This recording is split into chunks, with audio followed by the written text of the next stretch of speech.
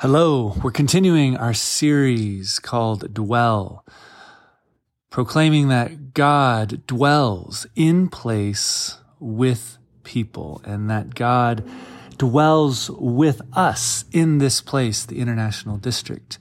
And this month we've been looking at power and the dynamics of power in our lives, in our neighborhood. And this week we've been looking at a kingdom perspective on power. And we've used and have looked at the book of Esther. And Esther is a really interesting book in the Bible. It's the only book in the Bible that never mentions God. Did you notice that? It reminds me of Samuel Beckett's play, Waiting for Godot. I don't know if you've ever heard of it, but this play, Waiting for Godot, is famous for the non-appearance of the play's main character, that is, Godot. The play unfolds as two friends wait and pass the time and have conversation while waiting for the appearance of this elusive character, Godot. And Godot is the central character in the play, and his anticipated introduction, his arrival into the action, drives the unfolding plot of the play. Godot actually never appears on stage. And so in the biblical story, the book of Esther speaks of God's people in exile, and it speaks of the dramatic events that threaten their very existence. They're going to be wiped away, extinguished. And it talks about, it sets up their deliverance from exile and from Persia. All of this, yet God is never mentioned. And yet God is the central character of the book, and he is the driving force behind the unfolding plot. And just like Godot in Beckett's play, he never makes an appearance in the story. And I'm going to argue that there's some other characters that never make an appearance in the story of Esther. And these are the systems and the power structures that are in place, that have historically been in place, and that are presently in place that impact the lives of these characters. We have King Xerxes. We have Haman, the evil Canaanite. We have Mordecai, and we have Esther. And each of them are informed by these characters, these systems of power. We have the empire of Babylon and their history of conquest and overtaking the nation of Israel. We have Israel's story and their story as the chosen people of God who have the promises of God and try to live in light of the promises and the commandments of God's favor on them. And yet they are trying to grapple with what does it look like to be a people in exile, oppressed. The Israelites in this story are an ethnic minority, oppressed and discriminated against. They are hated. As we can see, Haman easily is able to convince the king to just get them all wiped out. Just pick a random day, roll the dice, and this is the day that we're just going to have a slaughter fest and kill all the Jews. And so there are systems of power at play, power dynamics at play. And each of the characters is presented with a question. What will you do with the power that has been entrusted to you? How will you use and leverage the power entrusted to you within the larger power dynamics that are crashing in on you or are at play, right? And so Haman makes certain decisions. He is manipulating the king and trying to, win favor and ascend the ladder of influence and success and power. The King Xerxes, right, is using his power and choosing to use his position and power and authority in certain ways that are just ridiculous.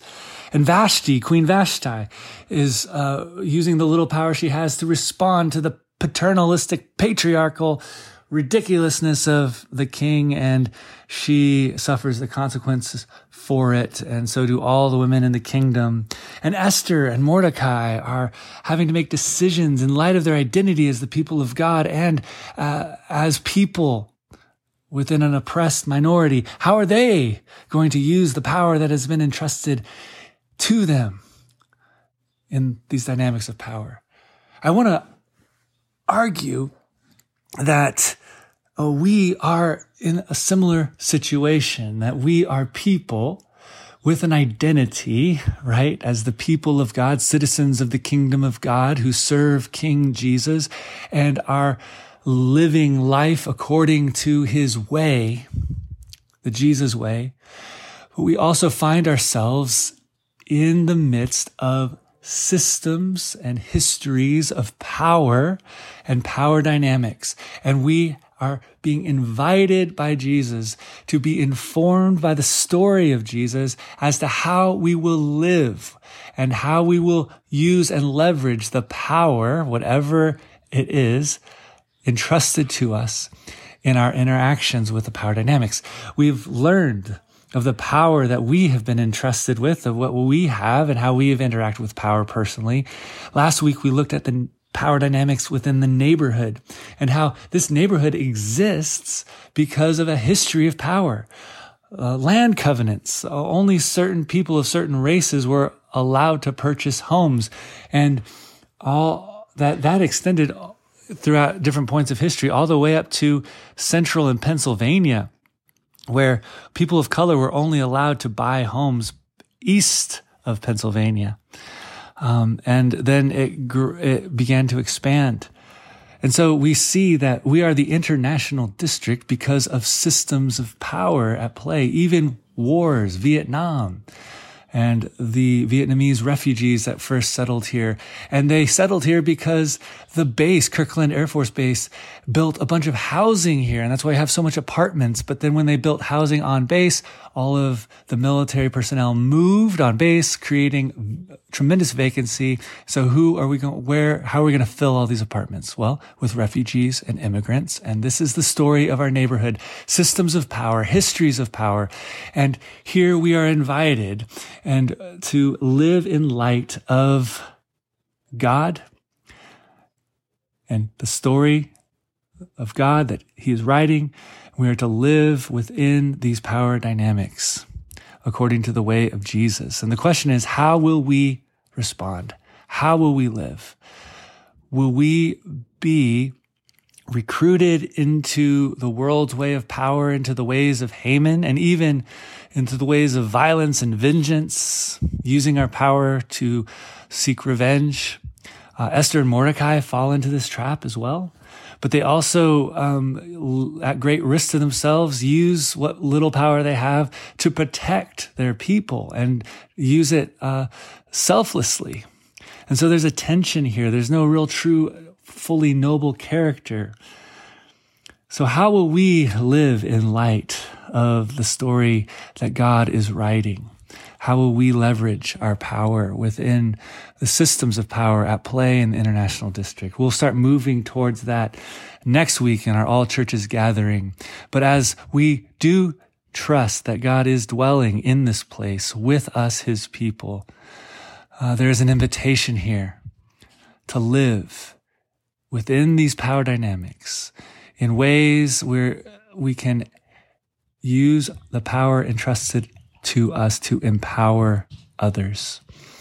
So let's begin to pray and notice the opportunity and the story that we live under, the story of King Jesus.